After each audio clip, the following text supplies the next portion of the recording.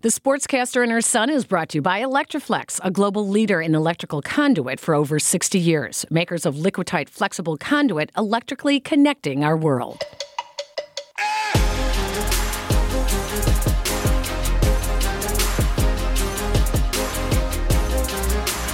A word of warning, this episode may contain some language that you find offensive. Hello and welcome to the Sportscaster and Her Son, where sports bridges the gap between generations, from baby boomers to Generation X, Y, and Z, and maybe everyone in between. I'm your host, Peggy Kaczynski, 12-time Emmy Award-winning sportscaster, most recently NBC Chicago for the past 17 years. And I'm Jason Conander, contributing writing for various websites, including Minor League Ball and Fansided's Busting Brackets into Windy City. And I'm in high school. All right. We don't always get along. We are mother and son, but we do have a love of sports, which tends to bridge the gap between us. With this podcast, we try to cross over the generations and discuss sports from yesterday, today, and tomorrow. In this episode, the N-word in sports, if you use it, it just may get you kicked out of a game. But why? Exactly who is offended? And over time, do some words, like the N-word, lose their power? First, our look back. 47 years ago, May of 1972 to be exact, in Santa Monica, where comedian George Carlin was doing a very famous live show for his Class Clown comedy album. He recited the 7 dirty words you can never say on television. Sometimes, well, hell yeah. Sometimes it's okay, but not all the time. And they're the only words that seem to have that restriction. I mean, there are a lot of words you can say whenever you want, you know. Pneumonia! Nobody gives you a lot of... All right, you can't yell it in the hospital a great deal, but what the hell? But there are some words that you can go to jail for. I'm not going to say them for the sake of our audience and considering that, Jason, you are only 16 years old. Huh. I know. Well, it's my choice not to say them. Even though I'm pretty sure you have heard them. Think? You've used them? Yep. Some of them, at least, right? There are some words that we just have decided we will not say all the time. Sometimes, okay, you know what I mean? It's just like we've decided there'll be some words we won't say all the time. And I was just trying to find out which words they were. For sure, all of them. I wanted a list. Because nobody gives you a list. That's the problem. They don't give you a list. Wouldn't you think it'd be normal if they didn't want you to say something to tell you what it is? Nobody even tells you when you're a kid what the words are that you're supposed to avoid. You have to say them to find out which ones they are. All right, Jason, what's your reaction? Well, I'm going to be completely honest with you. I find them all very funny. What?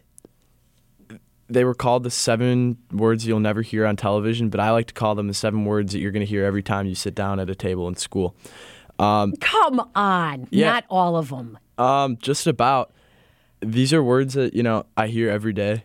They're not really offensive. They're not things that, like, you say or that you should say. Like, that's not really how you can showcase your manners. But at the end of the day, it's like, I don't think anybody's going to be, like, you're not going to be losing any friends if you use one of those 7 words. Okay, so you're not going to be losing any friends. But is it okay to use it in public? It's okay to use it around your friends, but is it okay to use any of them in public? So I know that some of my teachers and administrators are listening, so I'm going to have to be a little careful. Okay. But in most public areas, I don't think it's okay. You know, there's a time and place for everything. Right. Most of the time, you shouldn't be swearing, especially not around women and children. But, you know, like when you're with your friends, like, nobody's going to be, like, getting all stuck up about you saying the F word. Well, and it's interesting you brought up the F word because that's the one that I think it's lost its effect. You know, 20 years ago, 30 years ago, people would get really upset if they heard someone use the F word. I remember Grandpa Poppy, my dad, 25 years ago was very offended. We were at a family party, and a friend of one of my brothers actually used it, and my dad became very enraged. He thought it was wrong to use that kind of language in front of women. He was very, very upset. Now, I say it. I mean, same with SH. I mean, you've heard me say it at home, but am I going to say it at work? No. Right? Right. And I mean, in today's day and age, everyone's under a microscope, especially on social media. So I personally, like when I'm on Twitter or Instagram, I try not to swear because everything that you say can be tracked to you. Mm-hmm. But it's a completely different story at home. Well, maybe not as much at home, but like, you know, when I'm with my friends, when I'm by myself, I mean, those words are just, I mean, it sounds bad to say that they're part of my vocabulary, but I mean, some of the words on here are words that I would never say. Right. But, you know, the word that starts with F, the word that starts with SH, Yeah. and the word that starts with M. Yeah, MF. Yeah. Yeah. Those are words that, you know, I don't really think twice before using them at times. And however wrong that sounds, I think that's just kind of our society today. Is Yeah, people don't really care as much. You're right. I think some words just lose their over time, and as they come into our everyday usage, they lose their power. But some words you still cringe at, like the C word. I hate it. I cringe at Absolutely. it. I just don't like it. And I think the other thing, Jason, that really sets swear words apart are the ones when you are calling someone it. When you use a swear word in frustration, it's people right. get it. Yeah, people understand You're that. accepted. You know, it's like, okay. But when you're calling somebody one of those 7 words, that's when it's kind of like, yes, because you're directing it's not it necessary. at them. It's not necessary. And I've said, I think 2 or 3 times already, there's a time and a place.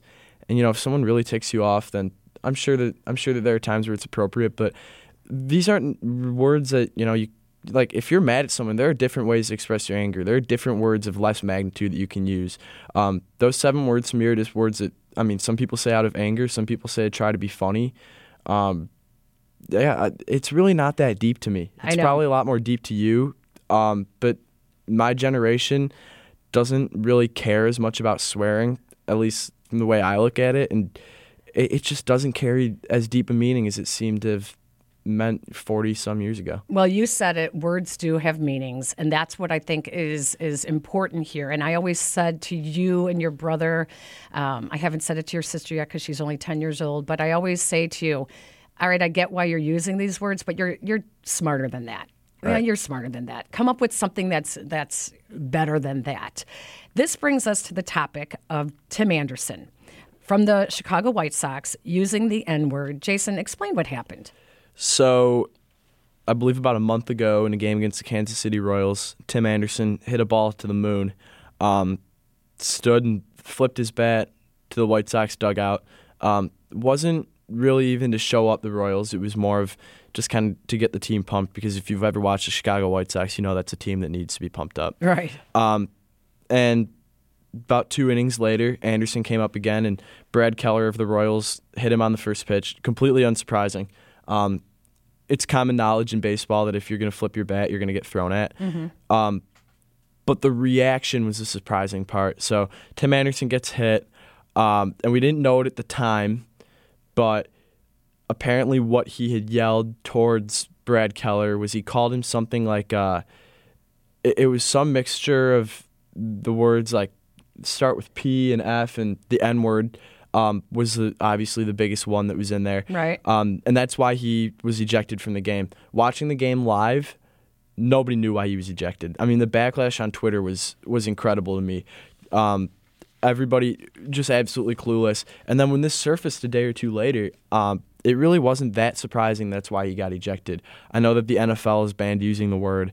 A couple other professional sports leagues have banned using the word. So obviously, with the lower number of African-American players in Major League Baseball, the word is not as much of a topic, more so than it is in football or basketball. Mm-hmm. But what sparked the debate was that Anderson, who is black, used the word towards Keller, who is white. So it shouldn't have been offensive to Keller, because that's not a word that doesn't have really any deep meaning to him. Well, that's why we need someone. You and I are both white, obviously, so that's why we need to bring someone in who can help explain to us, and maybe to everybody else that watches sports, plays sports, governs sports, coaches, athletic directors, teachers. How do we handle this? How are we supposed to talk about this, the use of the N-word, and is it something that should be legislated by leagues?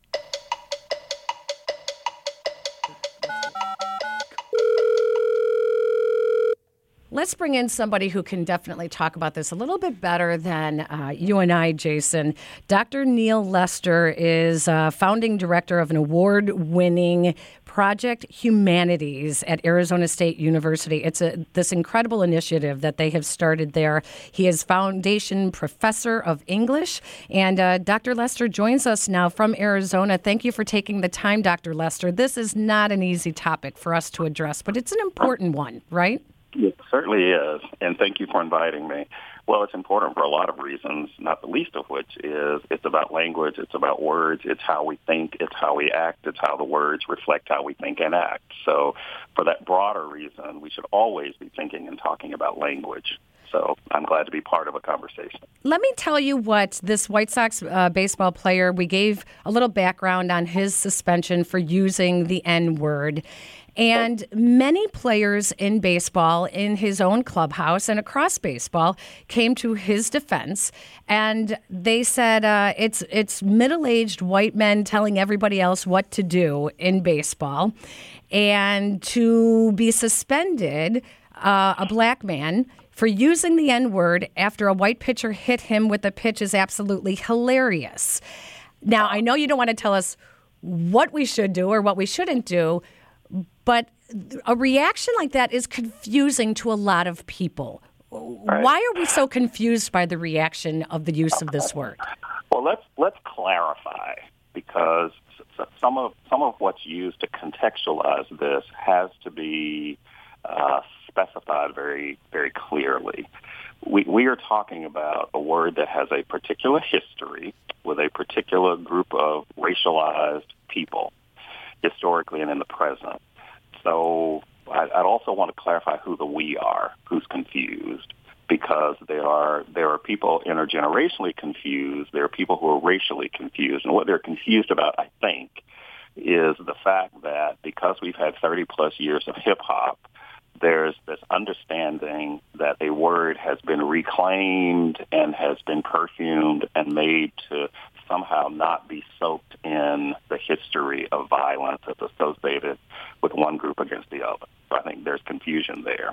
There's also confusion relative to that the word is, in fact, this quote-unquote term of endearment. So, Jason, you'll have to speak to that, since I hear a lot of people in your age demographic, and certainly younger than my age, who insist upon this as a term of endearment. But in that context, as I'm hearing you describe it, he was not using that as a term of endearment. Is that correct? Correct. It was like directed right. at him. So that challenges this notion that, I can, and it doesn't really matter how it was spelled either. Because if you've got to listen and do this sort of choreography, did he use it with a GA? Did he use it with an ER? How did he use it? That, to me, is beside the point. The point is that the root word of that is the same, and he used it exactly as he meant it. So for me, that's really complicated, because it gets back to why is it that black people, and it is gendered also, black males, men, somehow feel that this is a word that they have taken ownership of, when historically this was not a word that black people could own because it was assigned them. So I don't know who's the confusion is not really confusion from my perspective. It's disagreement with some of the historical evidence that's out there. That's very different. Nobody that I've come into contact with, having taught the class, lectured, published on it, is really that confused. They may be unaware, but they certainly disagree with what I lay out as evidence or receipts for my perspective on this. So, Dr. Lester, you talked about how my generation kind of views it more as a term of endearment. I completely agree with that. In my opinion, what I see as a high school student is a lot of the reason behind that is hip-hop music. It's not used as a negative term. It's not used as like a target word almost. It's used in more of like a, I don't really know how to describe, more of like a positive, like a word, like just to like say it. It's like, hey, friend. Exactly.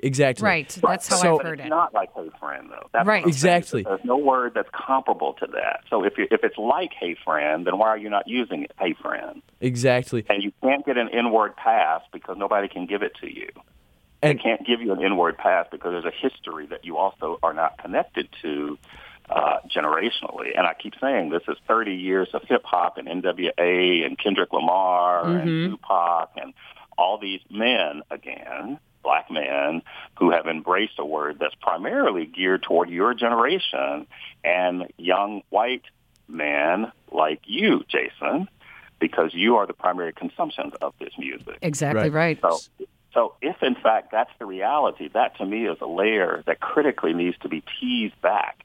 You know, there is something historically also where black people, and I'll use this relative to W.E.B. Du Bois' Souls of Black Folks, he calls something double consciousness. It's the way in which black people who have been treated horribly in this country, both past and present, can internalize stereotypes and negativity about themselves. Women and girls can do that relative to patriarchal ideas also. We somehow respect white people more than we do people who look like us as black people. Women who will be harder on other women and girls than they are on men because they somehow see men as the authority. So there are ways in which we internalize that. And if we want to take this even further into this term of endearment, I just draw your attention to the ways in which owners of people who were slaves thought of their slaves endearingly. In fact, they referred to them as, how's my N-word today? And you'd have somebody like Frederick Douglass saying, oh, I'm fine, massa, I'm fine. So we treat pets endearingly. So the fact that this is if it's like friend, if it's like brother, why are we not using that is not laced with all the violence that is still laced with it today? So if we could somehow take that and put that past on the shelf and say that black people in this particular case are not treated unfairly, there's not educational inequities, achievement gaps, et cetera, then we could somehow say, well, yes, we've moved past that and we've taken something back. But I use the word of Toni Morrison, the author, who says, definitions belong to the definers, not to the defined. And there's nothing in the history that I'm aware of that says black people gave that to themselves. And I know what Kendrick Lamar has said about NEGUS. Kendrick Lamar is probably the only person who subscribes to that theory. And even that theory is patriarchal. It does not take into account women and girls. And Tupac has an acronym for it that probably two people on the planet can recite. But that is not how that young man on the baseball team used it, nor is it how other people use it when they're angry and upset with other people, whether they're black or white. Right. So that, to me, there's no history like that with the B word. There's no history like that with the F word. There's no history like that with the P word. There's no history like that with any other word. So if it's like friend, if it's like brother, then why are we not using that? So explain to me, what I'm interested in is the deeper history of the word, because being in high school, last year especially, my history class was called American Studies, and we learned about the Civil War and we learned about the Civil Rights Movement, and obviously the word played a very big role in both, but the way that we were taught it was in a kind of like it was stepped around. Our school, I think, is very uncomfortable teaching us about things of that manner. I think that the class would have been uncomfortable anyway. I don't think that our class had a level of maturity to handle it, first of all. But the thing that I see as a high schooler is the word is almost viewed at as an inappropriate subject. And it is in just about every setting. But I still think that it's worth talking about in the classroom, because people like me, I don't understand the history all the way to its roots, because we were never offered the opportunity to learn about it. They probably blurred out the signs during the civil rights marches that said anything like that, because that's typically what we would get in our classes. The blur. So we really don't feel the real effect of the history of it. So, and I've actually heard a lot of baseball players and say, well, maybe we need to educate more. Maybe instead of suspending people in professional sports for using it, we teach them, we educate them. It can't just be an excuse for the 20-something-year-olds that, it's ignorance then. So, well, but it doesn't have to be an either or, though. I think if there are going to be consequences, and I would look at this in the context of some other legal cases, a couple that I'm aware of, one at Alabama State, and there's another one in New York, and then another one in actually Hackensack, New Jersey, where it was black-on-black use of the word. One walked up to a person and said, "Oh, hey, I'm going to introduce myself. I'm the head, N-word," and the other person who was African American was offended by that, as would I be offended by that when somebody walks up. And I want to move this beyond personal offense, though. But I'm bothered by that when somebody assumes that they can name me something that is not my name. So this is not just a black-white thing. This is also a black thing. The NAACP, for example, has tried to bury it symbolically. That can't work because it lives in our very American fabric. We've also had campaigns to get rid of the N-word. So there are ways in which the history needs to be discussed, but it also is one of those things when you say we haven't discussed it, that I'm wondering who the we are, because there are black people that I know have had to talk about race and have had to talk about the N-word because their young kids came home being called that. So the people who haven't had to talk about it are the people who have the privilege of not talking about race. So we can't use that as an across-the-board way of saying we are just, should we have the conversation? We should always be having conversations. What, to me, complicates this is the fact that the hip-hop that allegedly is driving people to say stuff over which they have no control, apparently, that it's also laced with misogyny. Yes. It's also laced with homophobia. So are these messages being absorbed also? That's what I ask. And for those teachers who... I found the other part of this is that white teachers tend to fetishize the word. So if we're teaching Huckleberry Finn or if we're teaching... That's exactly what it was for us last year. To Kill a Mockingbird, they make the whole text about that. And that seems reductive, and it also seems unfair to the authors and those who are really engaged in literary study. So it is a word. It is a word that symbolizes and signifies so much more than the 6 letters. But if we go back to minstrel song, Jason, if we go back to slave narratives, if we go back to, historical documents that show that the spelling of that word is consistent with what people claim they've taken back and changed it. And think about this. The root of that word is the same. So whether you spell it with a G-A or a G-E-R, it is the same. And in fact, in 2012, when then President Obama was going to be reelected, one of the T-shirts and decals read 2012, don't R-E-N-I-G. And so that wasn't necessarily a misspelling of renege. It was a play on the N-word. So that hasn't changed. So when people are talking about spelling and choreography, the gendered way in which people are trying to hold on to this, then to me it's much deeper. And I'll say it's very similar to those who were enslaved often talked about how, who had the better master. Well, that's a very pathetic conversation to have if you're both being owned.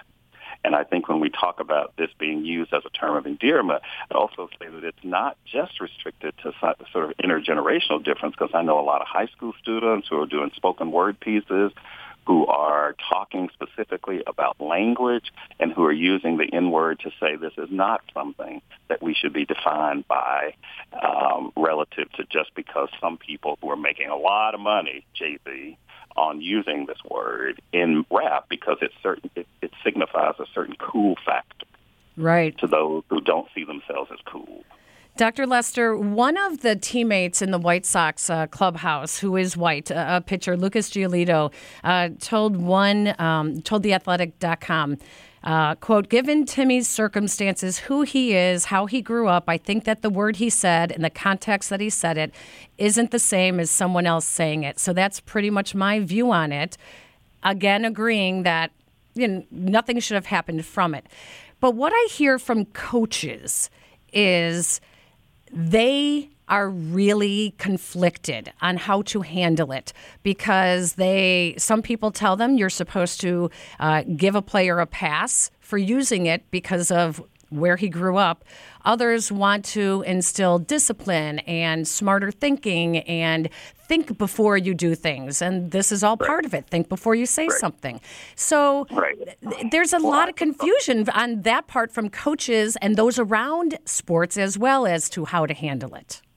Well, but I would still go back to, if you're considering your baseball field and the game as a workplace, then you decide what language and what behavior will be tolerated and that which will not be tolerated. What they say outside of the baseball field and that space is up to them. But if you have certain rules and policies about your workplace, then I don't think it should be relegated to where one comes from, because habits that one absorbs can be good habits or bad habits, and what we learn, we can also unlearn. Mm-hmm. Right. So I'm not sure that that's a reason for confusion either. And keep in mind, my guess is this is probably mostly white people who are confused. Yeah, right. So that we have to name that. Right. We have to name that and not sort of by default make it, we have to figure out what the race is, because my guess, Jason, I don't know, are you in a predominantly white school? Yes and no. Yeah. I grew up in what does that the mean? suburbs. Yeah, okay. So I grew up in the suburbs. In fact, in my middle school, I think that we had one black student. So Right. my middle school was all white. And then I get to high school, and I believe it's about 60. It's about 40%, 60% white. Yeah. But there's a lot more diversity than middle school, for sure. Well, but the point again is that these are predominantly white spaces. Mm-hmm. So predominantly white spaces would be very fragile when it comes to talking about race. Mm-hmm. And Right. so for me, the reality is that white people need to start talking about race and understanding the extent to which it affects everybody. And this is certainly a start, but it's one of those things where, and even the black people who are in those spaces don't always understand either. And part of that is because, people don't stop and Google this, and people don't, we sort of absorb what is easiest and fastest for us to absorb. Mm-hmm. And, I've been one of those who have been trying to do the work. I've created the class, taught on it, lectured on it, doing interviews on it. And I'm essentially saying the same thing. But it's the same way in which I'm encouraging those who are allies, those white allies, those straight allies, those able-bodied allies, to take up the cause of those who are out there doing the work to try to educate, so that we all become part of our own education and not just relying on others. So I said all that to say there's a responsibility that teachers have to go into uncomfortable places as long as they are appropriately equipped themselves. Mm-hmm. If they haven't self-assessed their own attitudes about race, then they can't go in and shouldn't be trusted to go in and talk about it. On the other hand, I wouldn't rely entirely on someone of color to quote-unquote educate you, not you, but educate anybody solely based on one person's perspective. So I challenge any of my audiences, anybody who's reading the stuff that I'm doing, to go look at what I've thrown out there and check it out. Check it out to see if it makes sense to you. Absolutely. So It's the Project I'm Humanities continually learning. initiative at Arizona State University. Dr. Lester, finally, let me just ask you this. Why is it that the F word over time has lost its power? And now I know it's because it describes an act as opposed to being used in a horribly hateful, degrading, insulting way, like the N word. But the F word has lost power over the last 30 years. Will that ever happen with the N word? Will it ever become where it's just a word that doesn't offend people? Well, those are apples and oranges, because the N word is about an identity. The F word is not about an identity. Mm-hmm. And the identity of the people most associated with that, who have been used negatively, the reality of their existence has not changed significantly. So the N word is not about how one is treated. It's not about one's age. It's not about one's sexual identity.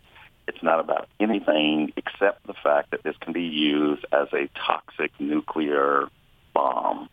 So there are ways in which, I am the first one, studying language, who looks at the way in which black people in particular have taken words and done all kinds of incredible things with it. Michael Jackson did it with, made bad good. Mm-hmm. We can change fat, F-A-T, to make it P-H-A-T. We can take ableist words like stupid and make that a good word. But those are not individuals. Those are not human identities. Those are adjectives. This word, the N word, has been used as an adjective. It can be used as an adverb. It can be used as all kinds of things. And these are about identities that have still been fixed in the American imagination, politically, historically, socially. So to compare the F word, and I would even say the B word doesn't have the same historical baggage either. Right. That's gendered. The N word is an equal opportunity epithet. So there is no other word like that in the English language. And that is not to say that there are not other epithets, but there is nothing like this word has been used. I mean, there are ways in which other people can wear this too. You don't have to necessarily be black, as you just demonstrated. Mm-hmm. But it shows and I don't want to say confusion. I would say the ignorance and the unawareness rather than confusion. And oftentimes what I hear masked as confusion is disagreement because people assume that there's a double standard there. Right. And I have to borrow from anti-racism, activist Tim Weiss, who says, well, so is our American history. Our American history is a double standard. Now what? Right. All people are saying is think about your language, think about what comes out of your mouth. Are you being controlled by the words, or are you controlling the word? And anything that you can learn, you can unlearn. And can't we just take our mom's advice, and if it's offensive to somebody, just don't say it? Well, but I would move beyond offensive, though, because offensive can be really personalized. Yeah, and that's why true. I sort of changed mine before. I'm not offended by it. I'm concerned when I hear people using language. I say that about these cuss words. I'm not a person who cusses. I don't surround my people with people who cuss. And even when my adult kids do it, I ask them not to do it in my presence. So there are ways in which I'm not controlling what they say. I'm just asking them to be more mindful of respecting what I'm asking. I don't do it in front of you, so I don't want you to do it in front of me. What those folks do as baseball players outside of the baseball workspace seems up to them. But if they're in workspace, then they have to be respectful of the policies, and there shouldn't be any tipping around talking about identity and what people are alleged. I mean, are you going to let people beat up people because they witnessed domestic violence in their homes? Right. I mean, there are ways in which those things need to be taken to a deeper critical level to figure out either we care about this, would we have people talking about women in disparaging ways? And the answer is yes. We call that locker room language. But I would also take issue with that as well. So there needs to be all kinds of things that boys need to think about relative to what we say in a society where women are treated so unfairly and there's such disparaging ways that we dehumanize, and I say the same thing can be applied racially. Dr. Lester, it is such a complicated topic, but I cannot thank you enough for helping us out and navigate our way through it. It really does help us out, and we will definitely check out the Arizona State University initiative, Project Humanities. Thank you again, and hopefully we don't have to talk soon. Well, thank you both, too, for navigating this, and it does take courage to do it, and I appreciate the opportunity to share some humble thoughts on the idea. So thank you again, and good luck, Jason, as you navigate this, because it's important for everybody. Language matters, words matter. Thank you. Thank you, Dr. Lester. Have a great day. All right, bye-bye.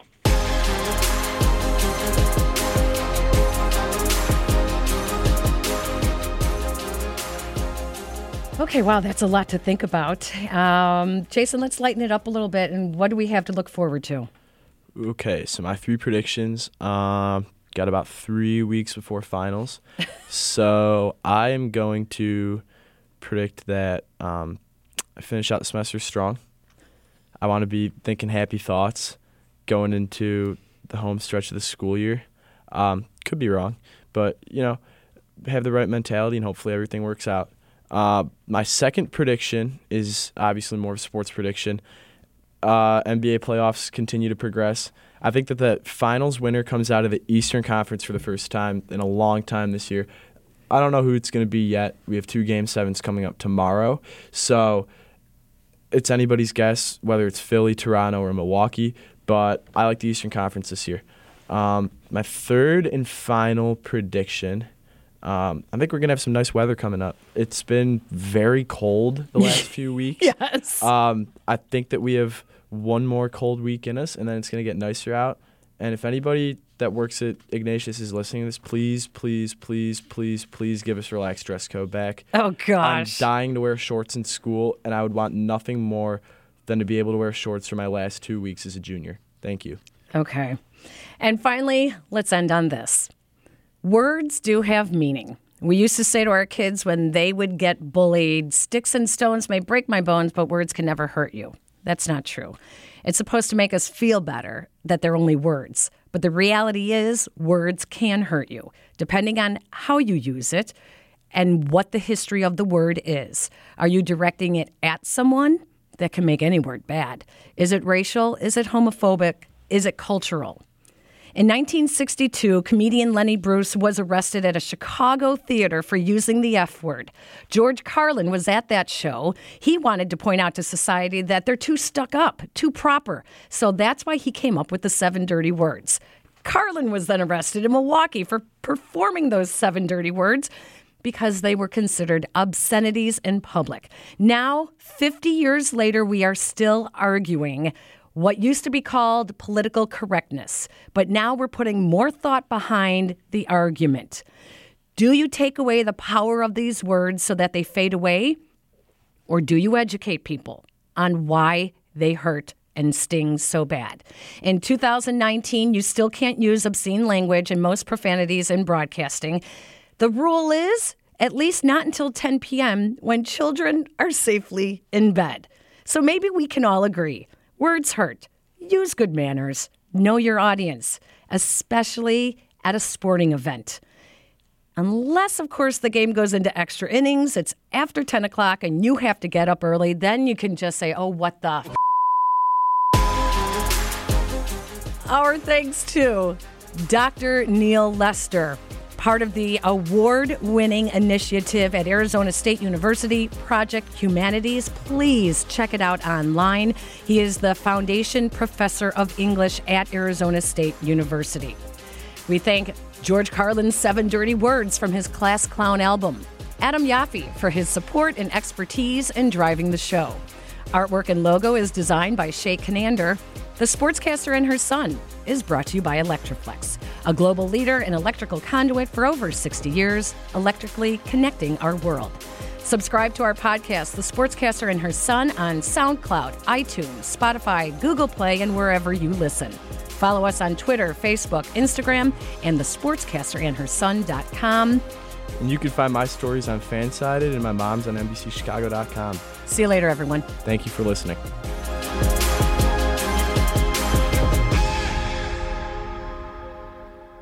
So the words, as I say, shit, piss, fuck, cunt, cocksucker, motherfucker, tits, fart, turd, and twat.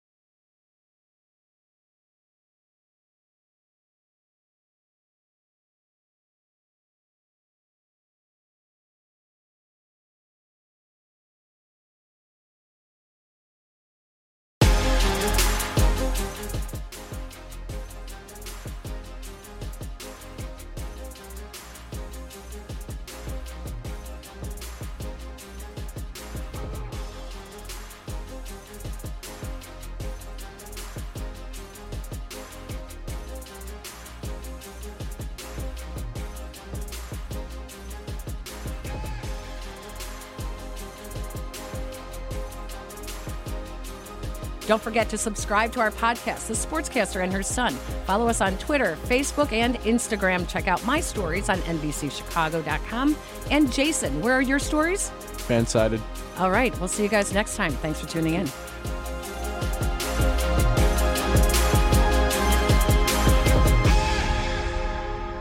The Sportscaster and Her Son is brought to you by Electroflex, a global leader in electrical conduit for over 60 years. Makers of Liquitite flexible conduit, electrically connecting our world.